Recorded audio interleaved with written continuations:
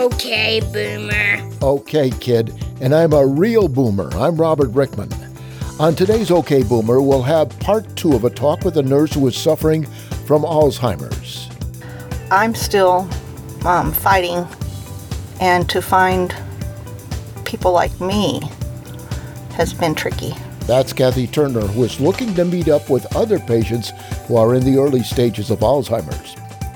Now, we have heard numerous accounts about what COVID-19 has done to the economy. But what about what it's done to senior citizen centers? We lost so many people in so many different ways. Maybe not death, but they placed grandma somewhere else. We had to close our little adult daycare because when we did finally come back, there was nothing to come back to. That's Patrick Laws, who directs the Carbondale, Illinois Senior Center. We'll talk with Patrick about how his senior center is recovering. And now about fraud. How patients and insurance companies have defrauded Medicare, how Social Security has been defrauded by recipients, and this is particularly shocking, how an FBI agent who was investigating scams was scammed himself. And he was a smart guy. He just got caught up in the whole idea of what was happening. And unfortunately, he let the idea of greed take control of his decision-making. That's Bret Hood, a retired FBI agent, talking about one of his colleagues in the FBI who was scammed. We'll hear about that in a few minutes. And we'll also hear trivia brain teasers with Bob and Marcia Smith and the governor of New York, Nelson Rockefeller. He'll be heard participating in an unbelievable news conference from 60 years ago. Then there's Roger Ramjet. He plays a song about poetry in motion. The news is next. Social isolation is a substantial risk factor for dementia in non-institutionalized older adults, and identify technology as an effective way to intervene. This according to researchers from Johns Hopkins Bloomberg School of Public Health. Though the studies do not establish a direct cause and effect between dementia and social isolation, they strengthen observations that such isolation increases the risk of dementia and suggest that relatively simple efforts to increase social support of older adults, such as texting and use of email, may reduce the risk. In the United States, an estimated 1 in 4 people over age 65 experience social isolation. This according to the National Institute on Aging. By the end of this 9-year study, 21% of the total sample of participants had developed dementia. The researchers concluded that risk of developing dementia over 9 years was 27% higher among socially isolated older adults compared with older adults who were not socially isolated. That means with family and friends frequently as opposed to occasionally. According to Allison Hang, Ph.D. at Johns Hopkins, one possible explanation is that having fewer opportunities to socialize with others decreases cognitive engagement as well as potentially contributing to increased risk of dementia. Interventions to reduce the risk are possible according to the results of the second study. Researchers found the use of communications technologies such as telephone and email lowered the risk for social isolation. And now on to our fraud series. The Justice Department announced the indictment of 23 Michigan residents for their alleged involvement in 2 schemes to defraud Medicare of more than $61.5 million through kickbacks, bribes, and charging for services that were never rendered. In an unsealed document, prosecutors said home health agency owners Walid Yamil, 62, and Yalal Yamil, 69, both of Oakland County, created straw ownerships to submit about $50 million in fraudulent home health care claims to Medicare. Prosecutors said the patients did not need home health care, did not qualify for it under Medicare rules, nor received care. The Justice Department said it believes that Walid and Yalal Yamil illegally received more than $43 million from Medicare. U.S. Attorney Dawn Eisen called the ruse an astonishing abuse of the U.S. healthcare system. She said the suspects did not care about the patients or health care, but they cared about lining their pockets with cash. Other suspects worked for the Jamils, who made illegal payments to patient recruiters and submitted false claims to Medicare. Some even posed as straw owners of one of Yamil's home health agencies. And from patients defrauding Medicare to insurance companies defrauding Medicare. A report from the New York Times on Medicare Advantage says that most of the large insurers in the program have been accused of fraud. Insurers are accused of making patients appear sicker than they actually were, to boast pay by looking for old illnesses in medical records and paying bonuses to doctors to add illnesses to patients they hadn't seen in weeks. Medicare Advantage is a private sector alternative to traditional Medicare, and more than half of Medicare patients will be in the program by next year. According to the Times report, 8 of the 10 largest Medicare Advantage insurers have submitted inflated bills. 4 of the 5 largest players, United Healthcare, Humana, Elevance, and Kaiser, face federal lawsuits alleging the efforts to overdiagnose their patients crossed the line into fraud. The 5th company, Aetna, told investors the practices were also being investigated by the Department of Justice. AHIP, the industry trade group for the insurance companies, said the accusations reflect missing documentation rather than fraud, and the Times reported that insurers dispute the federal allegations and were aiming to improve care by documenting more conditions to accurately reflect a patient's health. The Times report also pointed out that Medicare Advantage plans typically earn twice as much gross profit than other types of insurance. According to the Times, the most common allegation is that the insurers did not correct potentially invalid diagnoses after becoming aware of them. At Anthem, for example, the Justice Department said thousands of inaccurate diagnoses were not deleted. According to the Times, the most common allegation is that the insurers did not correct potentially invalid diagnoses after becoming aware of them. At Anthem, for example, the Justice Department said thousands of inaccurate diagnoses were not deleted. According to the lawsuit, a finance executive calculated that eliminating the inaccurate diagnoses would reduce the company's 2017 earnings from reviewing medical charts by $86 million, or 72%. The company said the government is holding it to standards not grounded in statutory and regulatory rules. And now we turn to Social Security scams. A U.S. government watchdog has issued a deeply disturbing fraud alert over the widespread use of quote-unquote questionable Social Security numbers to get pandemic loans. The Pandemic Response Accountability Committee found that 69,323 potentially fraudulent Social Security numbers were used to obtain $5.4 billion from the Paycheck Protection Program and the COVID-19 Economic Injury Disaster Loan Program. The shocking revelation dropped just days before a hearing by the Republican-led House of Representatives Oversight Committee on Fraudulent Pandemic Spending was about to begin. According to Senators Rand Paul and Joni Ernst, what PRAC has discovered is deeply disturbing. They added the extent of the fraud could be even greater, far greater. Next, our AARP Minute, which includes a story about, you guessed it, scams. Black and Hispanic adults on dialysis are at greater risk of getting a staph infection in their bloodstream than their white peers, according to new data from the CDC. The infection spreads through access points caused by needles and catheters healthcare providers use for treatment. Lower-risk alternatives, such as fistulas or grafts that don't go straight into the bloodstream, can help reduce these infections. More than half the people receiving dialysis in the U.S. belong to a racial or ethnic minority, according to the CDC. Some social media quizzes may seem like harmless fun, but they're used by wrongdoers to harvest your private information. Prompts about your childhood pet, hobbies, or your first car could be answers to security questions meant to protect your private information. Even if there is nothing malicious about an online quiz, the data you provide could be part of a data breach if it's not secured. Never share information online that you would not want to be made public. That's your AARP Minute. So, anybody can get scammed. Anybody. Even an FBI agent whose job it is to investigate scams.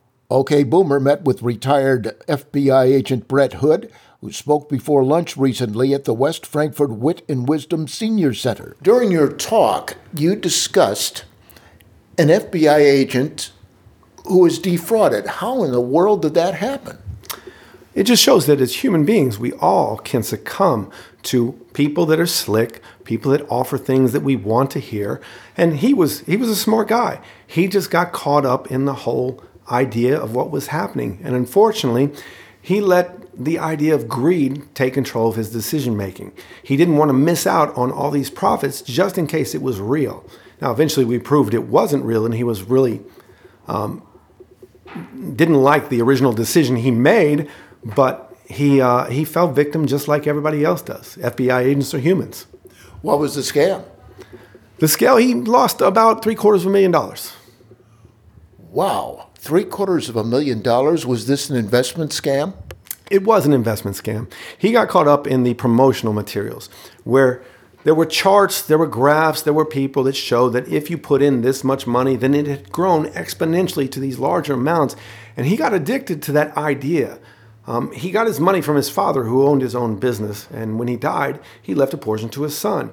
And so when he saw this opportunity to grow it exponentially, and he heard about this trading program, he fell for it, just like everybody else did, believing that it was legitimate and it was going to provide just these returns that he couldn't get in other funds.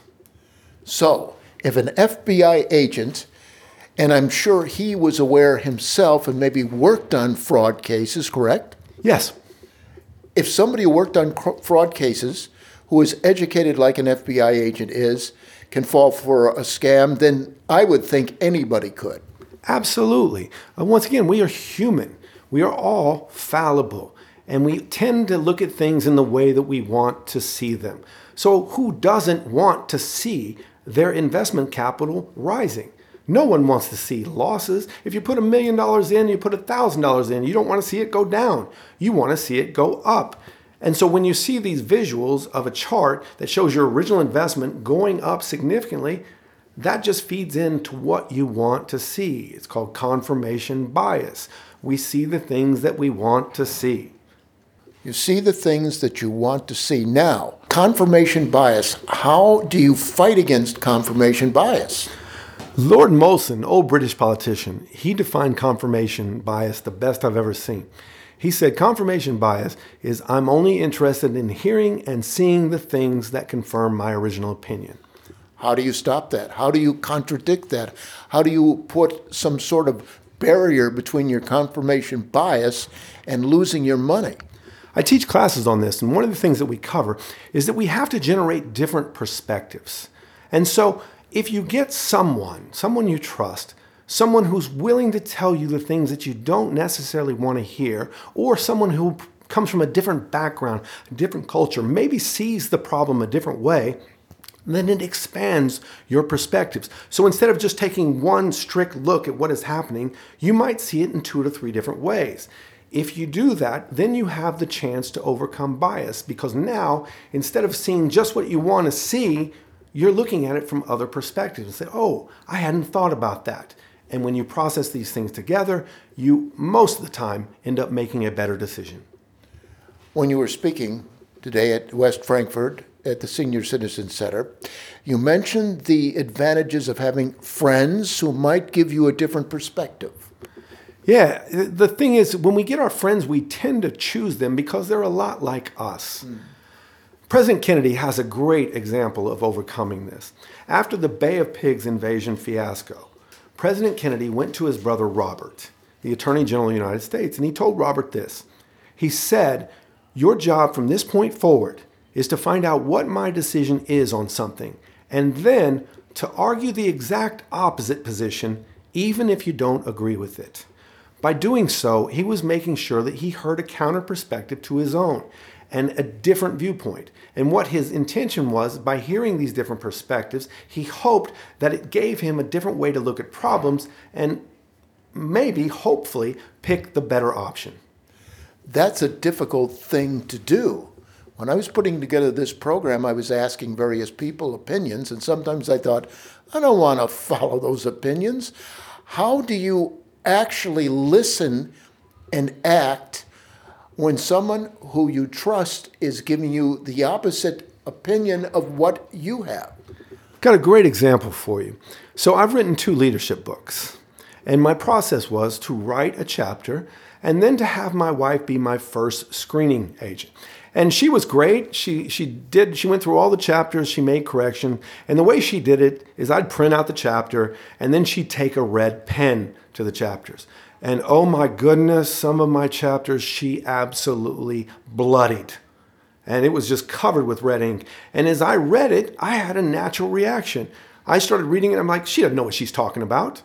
And then I followed the rule of Lincoln. Lincoln used to get nasty emails all the time. And he would immediately respond not to these letters. I said emails, I meant letters. He would respond to the letters equally nasty. But the thing that Lincoln would do was he would put the letter, the response, in his pocket. And he'd keep it there for 24 hours, and then he would reread it. So after she, did all the corrections and everything like that, I had that immediate reaction just like Lincoln did when he got a nasty letter.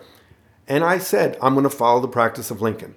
And so I waited a period of time, not necessarily 24 hours, but I took some time away from it, and I came back. Lincoln usually chose not to send the letter. When I came back to look at her corrections, I was of a clearer mind, and 9 times out of 10, she was absolutely correct. I just didn't like admitting that I was wrong or I had made a mistake. By taking the time and letting it pass and then coming back, my response wasn't as emotional as it was when I first received it. So if we can keep a little bit of time in between our decisions, then possibly we can remove the emotional component and look at it more objectively and find that some of these suggestions that people give us actually might be a better choice than what we originally thought.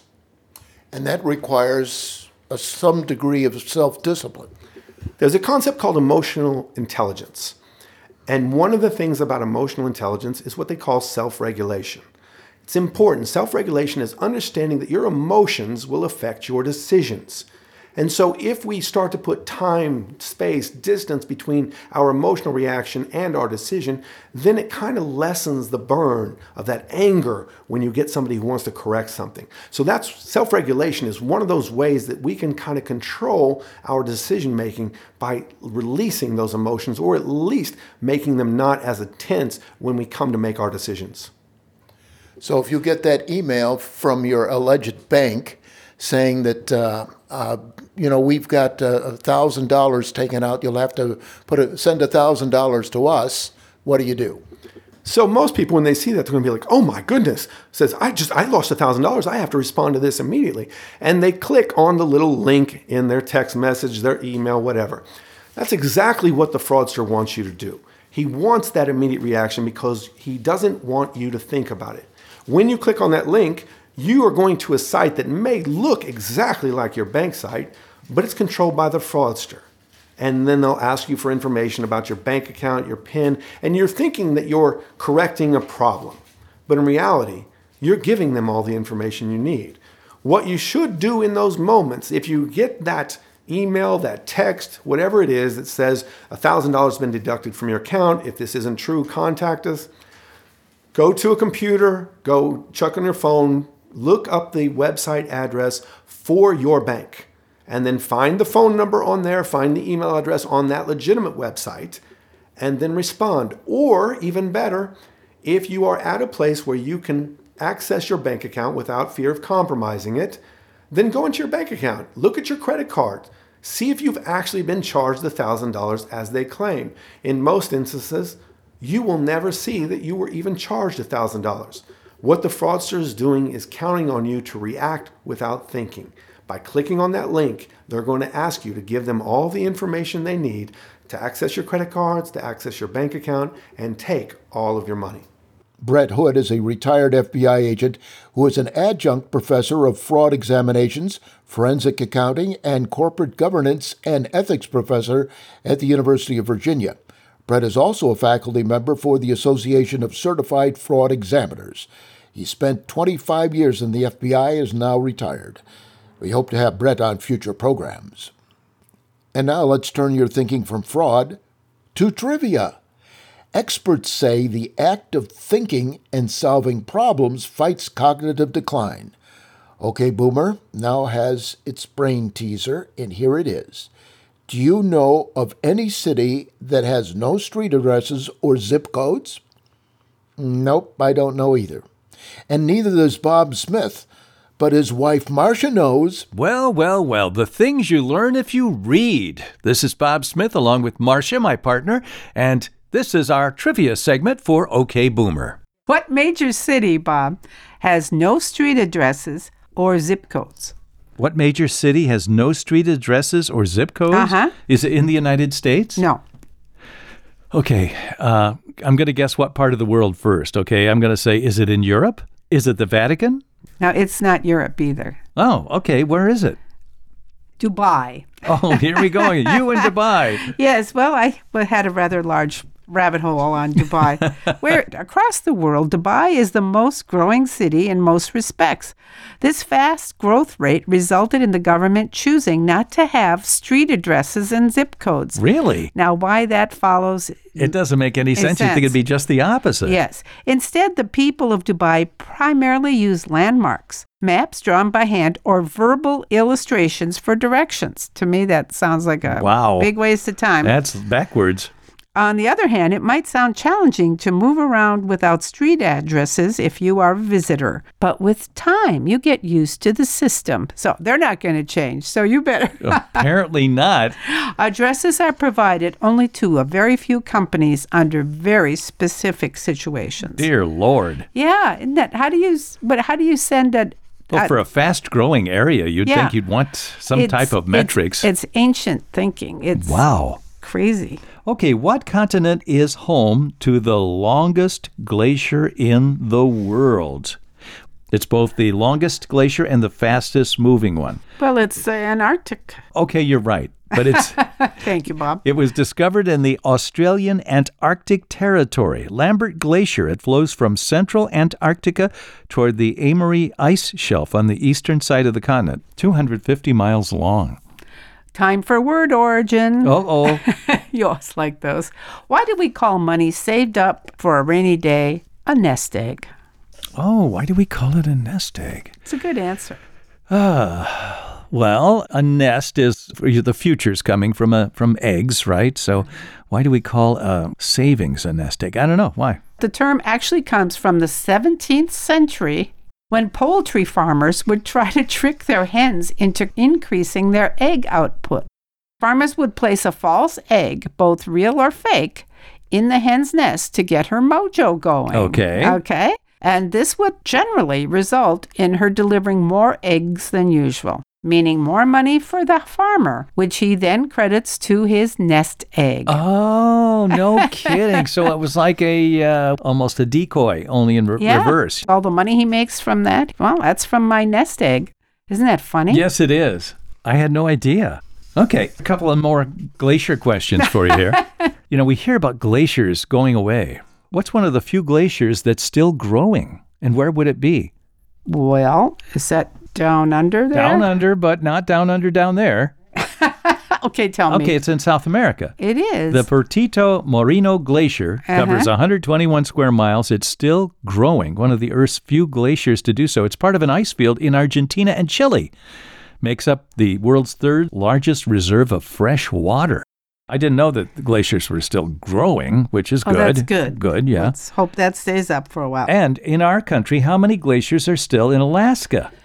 This is all brand new information. This isn't old stuff I dug out of a sleepy encyclopedia. This comes from the National Park Service. How many glaciers are still in Alaska? They count them? 142. Nope. Glacier Bay National Park in southern Alaska, near the capital city of Juneau, it's home to a whopping 1,045 glaciers. Wow. 1,045. Among its most famous is Marjorie, a tidewater glacier that extends for 21 miles from the Fairweather mountain range. So it's an estimated that the glacier moves about 6 feet a day, breaking into icebergs. Yeah. But there are still 1,045 glaciers in Alaska. Bob, get up and go count glaciers today. And one missing from yesterday. So, God. yeah, kind of interesting, though. Okay, Bob. Where do you get paid in gold to lose weight? Gold's Gym.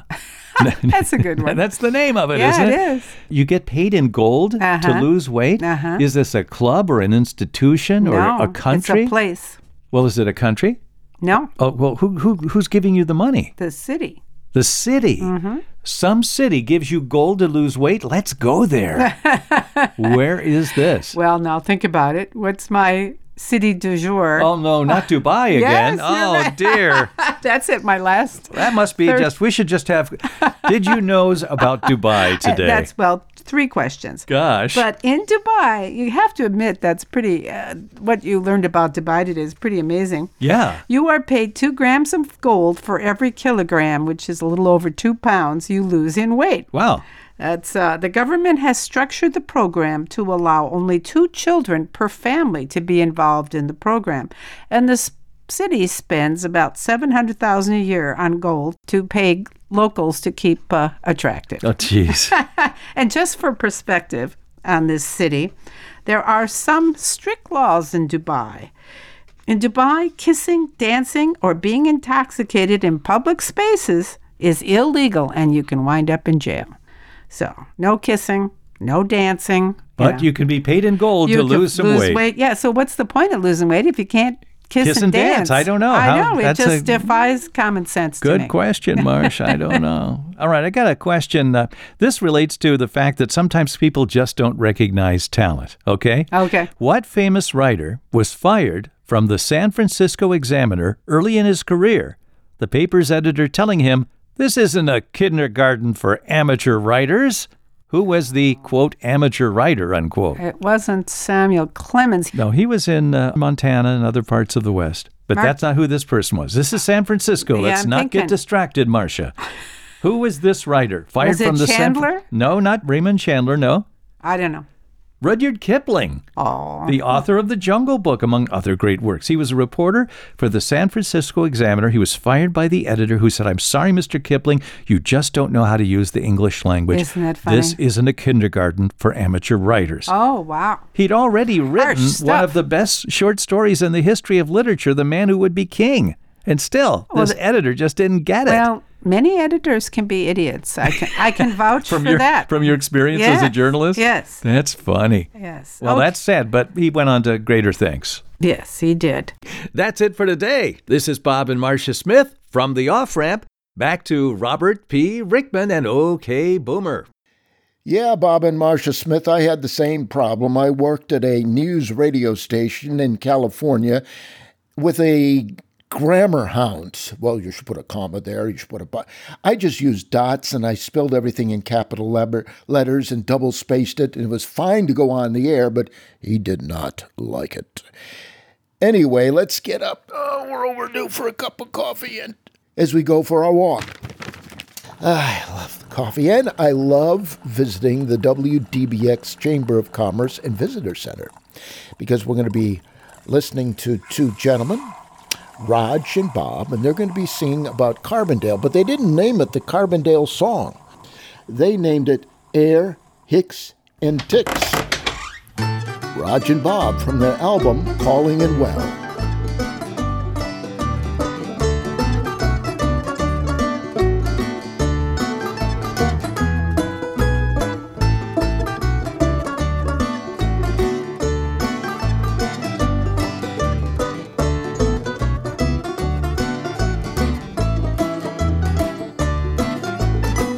Have you ever been to Carbondale? Then you're close to something you might want to see. Listen close and you might hear a tale of a place where maybe you might want to be. It doesn't snow much in the wintertime, and in the spring and fall the weather's mainly fair. Come and visit in the summertime. And have you heard about the air? Have you heard about the air that comes in from the Gulf? Forget about a perm, straight hair is good enough. Don't ever understate to say it's humid isn't fair. Have you heard about the air? Did you meet the local populace? They tell you howdy and they try to make you smile. From Vienna to Metropolis, they're kinda proud of how they go the extra mile to make the place a better place to be. But if you move here, then you'll have to learn the tricks. You gotta smile and wave to everyone. Howdy. And have you heard about the Hicks? Have you heard about the Hicks? Driving in their trucks, hounding out the quail and shooting at the ducks, subsidizing beer and pissing in the cricks. Have you heard about the Hicks?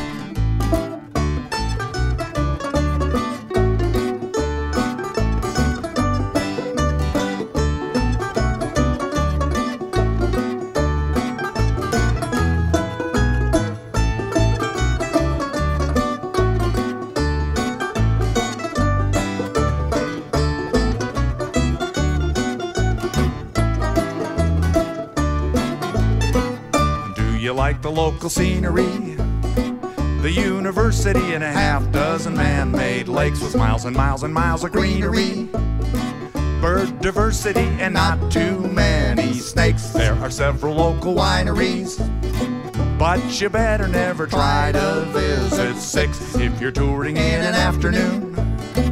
And have you heard about the ticks? Have you heard about the ticks? Crawling in your hair, sucking out your blood from in your underwear. They give you Lyme disease and they put you in a fix. Have you heard about the ticks? And have you heard about the Hicks? Driving in their trucks, hounding out the quail and shooting at the ducks, subsidizing beer and pissing in the cricks. Have you heard about the Hicks? And have you heard about the air? It comes in from the Gulf. Forget about a perm, straight hair is good enough. Don't ever understate. To say it's humid isn't fair. Have you heard about the air? Have you heard about the Hicks? Have you heard about the ticks? Hey everybody, it's the White Raven from the hot, hot, hot Louisiana Gumbo Pot right here on WDBX, Sundays 12 to 2. Join me and all the Gumbo Pot heads where I'll be bringing you all the best music from Louisiana, New Orleans, the Bayou with a little bit of Delta Blues thrown in for good measure. So all you swamp rats, grab your Zydeco shoes, meet me in the Gumbo Pot at high noon. We always pass a good time, chef. Peace, love, and Zydeco. Get high. In a gumbo pot. This just into Boomer Central. Okay, Boomer. OK Boomer will broadcast to Southern Illinois and the world at 9 o'clock Friday mornings. Okay, Boomer. Okay, Boomer. Okay. Okay, Boomer. Okay, Boomer. On WDBX.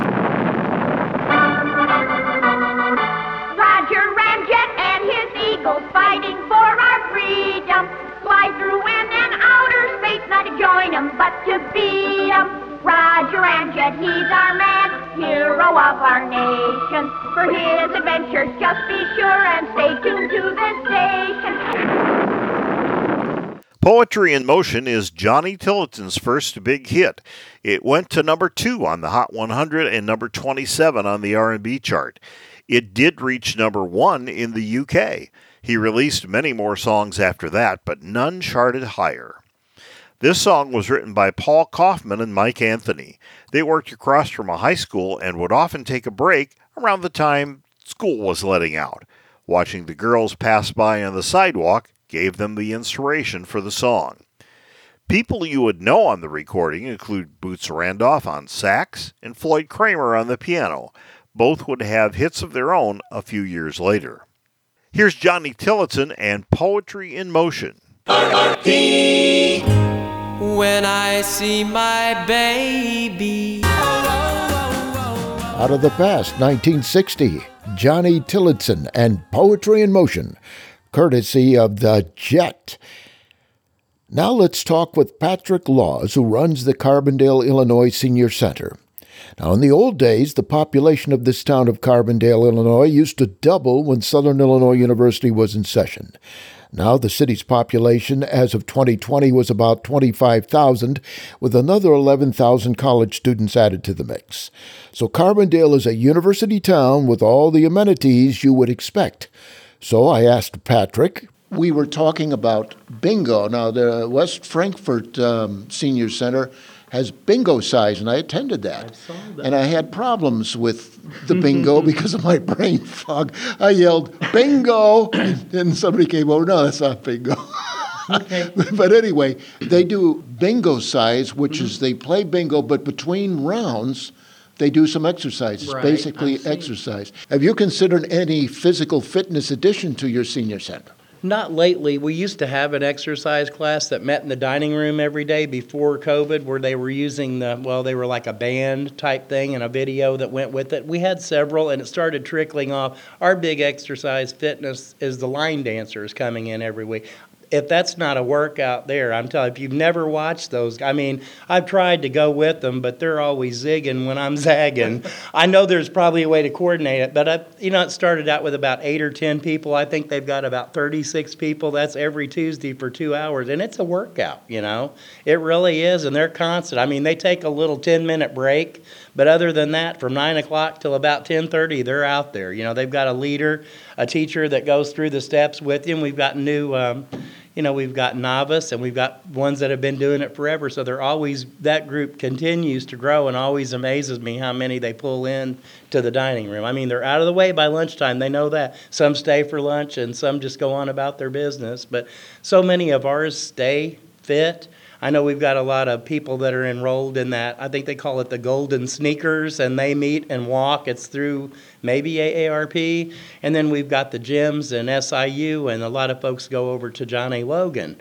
So we're fortunate to have a lot more things. So we've never really been big on getting anyone to stay here other than the line dancers, because there are so many options around here other than, go ahead. Well, yes, I go to Planet Fitness and work out. I have a trainer there, and I have been going to John A. Logan for swimming. That's great. Yeah, so I can understand that. That is very good, and I'm not sure if SIU still has one since COVID. If they've reopened too. We had some going over there swimming too, and I don't know if that's reopened. But, a lot of the folks here, they come in on a Friday, Thursday when the weather gets better. We've got a lot of golfers. So they're in and out for lunch, and then they're out there ready to go, tee up there. And so, no, we're, like I said, fortunate here because there's so many different things to choose. Some of them play pickleball. I have not played pickleball. I'd never heard of that till about 2 years ago. But it looks like fun. It sort of looks like maybe badminton or tennis with a ball. I'm not really sure. But anyway, so we haven't really succeeded in really having any physical fitness program here, but I don't really foresee it. We don't have enough staff, for one thing, that would oversee anything like that, We used to have about 22 people here, and now we have about 11 doing what 22 used to do. And I'm not really sure what that is. We've lost a lot of our volunteers over the years just because they're getting older. We used to deliver the Meals on Wheels to folks to make them stay in their home longer. That was one thing to keep them out of going into the nursing home. And still, this social program, coming in and eating every day, is so important. While we were closed for COVID, we lost so many people in so many different ways. Maybe not death, but they placed grandma somewhere else. We had to close our little adult daycare because when we did finally come back, there was nothing to come back to. There wasn't any clients because in the meantime, they had that year they had to make decisions where to put somebody or to get in-home help at home. So, those plans got altered and their whole way of life turned, and you know how it did. There were so many different angles to COVID, not just the physical sickness, the mental, everything. That changed my whole world too. Because, we're used to seeing 100, 120 people every day in here, and all we were doing was going and giving out a lunch once a week, one hot meal. They were driving through the parking lot, picking up a lunch once a week. We were still doing Meals on Wheels, but we were distant. No one was going in or visiting much or anything like that. So when we did reopen, it seems like it's just bounced back and then some, and then it's just, Somebody said, was there an Friday? Was there an explosion of people here and I missed it? I said, I don't know what happened, but yeah, had a full house Friday, So it's definitely what I like about our program is we're federally, state funded for the meals program. Now, we usually go way over on the money that they give us. Suggested donation is $3 for the meal, but we get that's subsidized. So once we're probably halfway through our money already, but we're good through donors that come in and give us Some people will pay more and say, well, maybe that'll pay for somebody else's lunches. So we had gotten emergency funds, but there's no means testing. So what I like about that is we always say we're here to help you, not to hurt you. If you don't have the money, don't worry about it. If you can afford to give us more, give us what you think it's worth. There's a bucket right there. Nobody's taking the cash. You just drop your donation in the bucket there. So I know a lot of places have raised theirs. I want to keep it at the $3 as long as we can while we can do that, because it's a perk for everyone else too, So that's just one of those things. But some people went up to $4 and stuff. We haven't done it yet, but I could maybe see it coming in the future, but I'm not even going to throw it out there to worry about it yet. Okay. I won't worry about it. I can afford the $3. Yeah. I talked to Christy Busler of the West Frankfort Senior Center, and she was talking about funding. Mm-hmm. And she mentioned that it seemed like the seniors, the baby boomers, have increased, more and more people coming, but the funding has shrunk. Is that the case with you?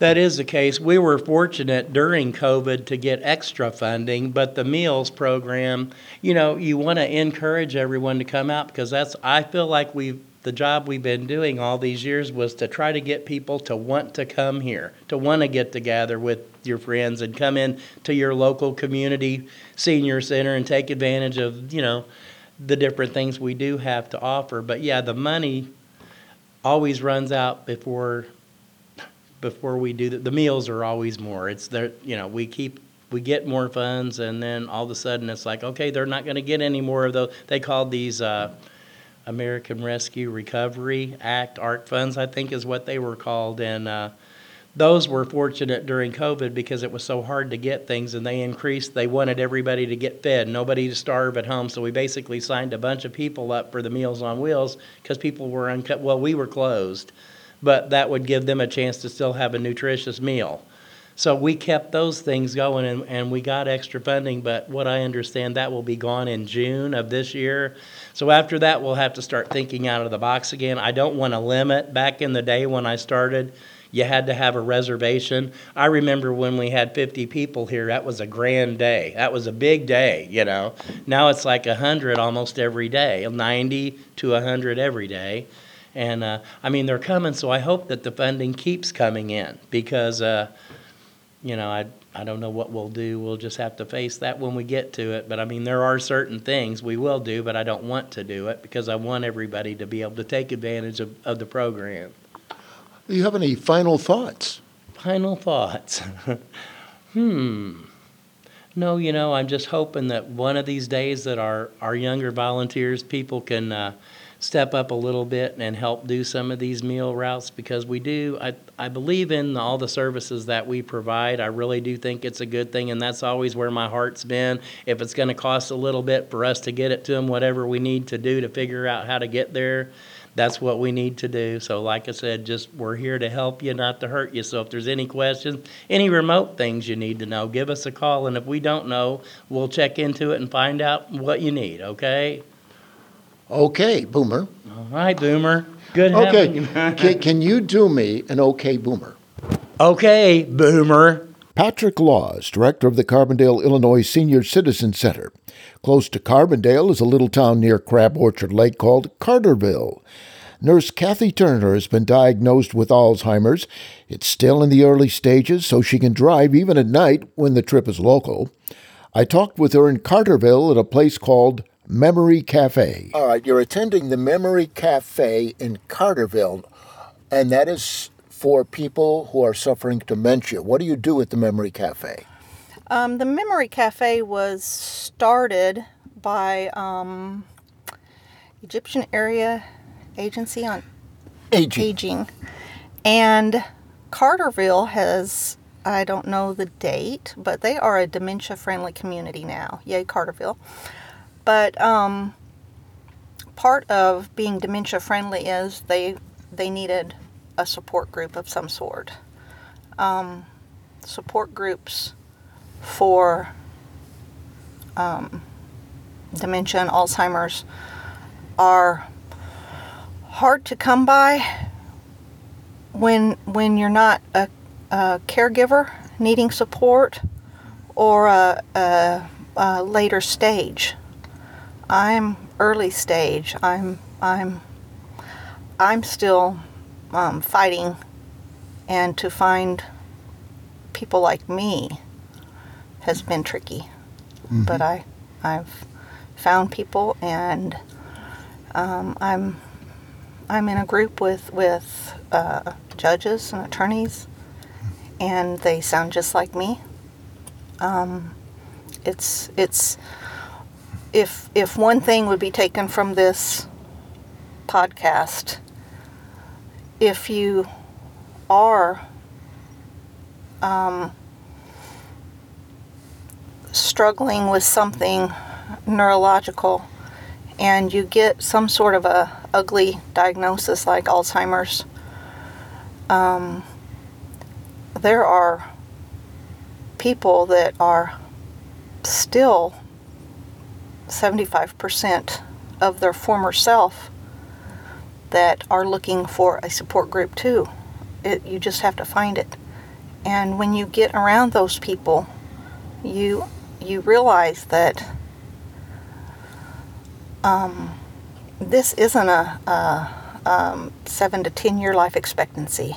You know, I know people that are 18 years in it and running meetings, and there's a lot that's not talked about when you get the diagnosis of Alzheimer's. There's a lot of people that, whatever the reason, don't decline as rapidly as what makes the articles. Mm-hmm. Now, how did you get to your Alzheimer's meeting? You live in West Frankfort, right? Mm-hmm. Okay, you live in West Frankfort, and the Alzheimer's meeting was in Carterville. How did you get there? Well, I've got a pilot's license, and I fly. Well, I have a pilot's license, too. I haven't been flying lately, but I didn't hear any airplanes flying overhead or see any in the parking lot in Carterville, so there must... Did you parachute in? Yeah. I still drive. I don't drive at night. With Alzheimer's, or with Alzheimer's, it's still Alzheimer's in my brain, but it's technically who the heck knows. But you don't know when the curtain's going to fall. You don't know when you're not going to realize where you're at. You don't know. You don't know when it's going to strike.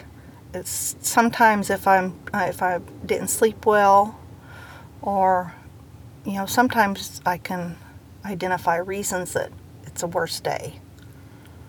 But if I drive at night and I have one of those spells, I can't see landmarks. In the daytime, I can just stay on the road.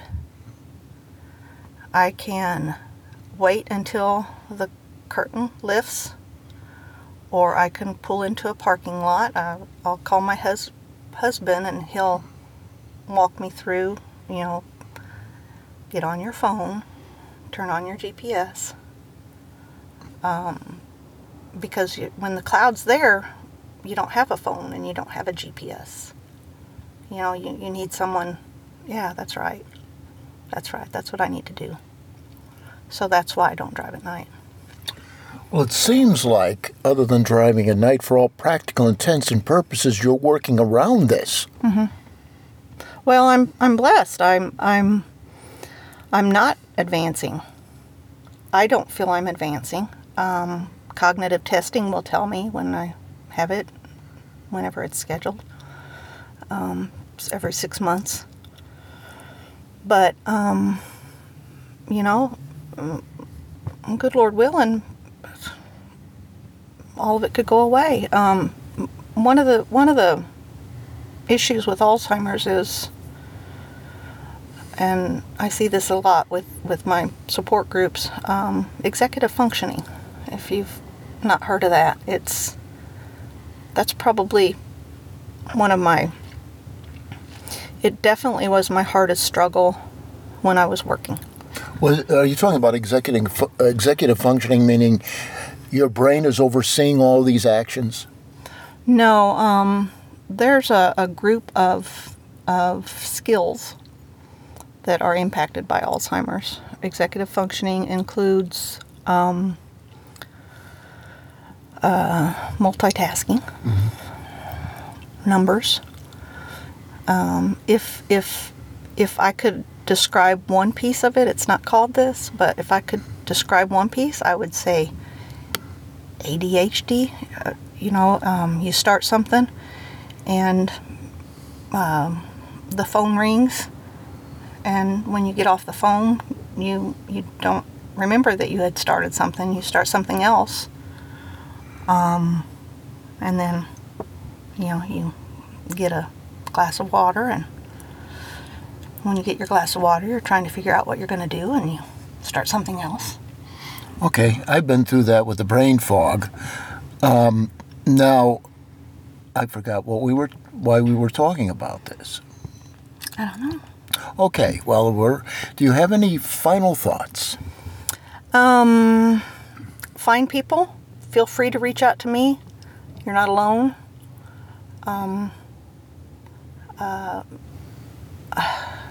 It was a long time before I found somebody that I could talk to and not be sad.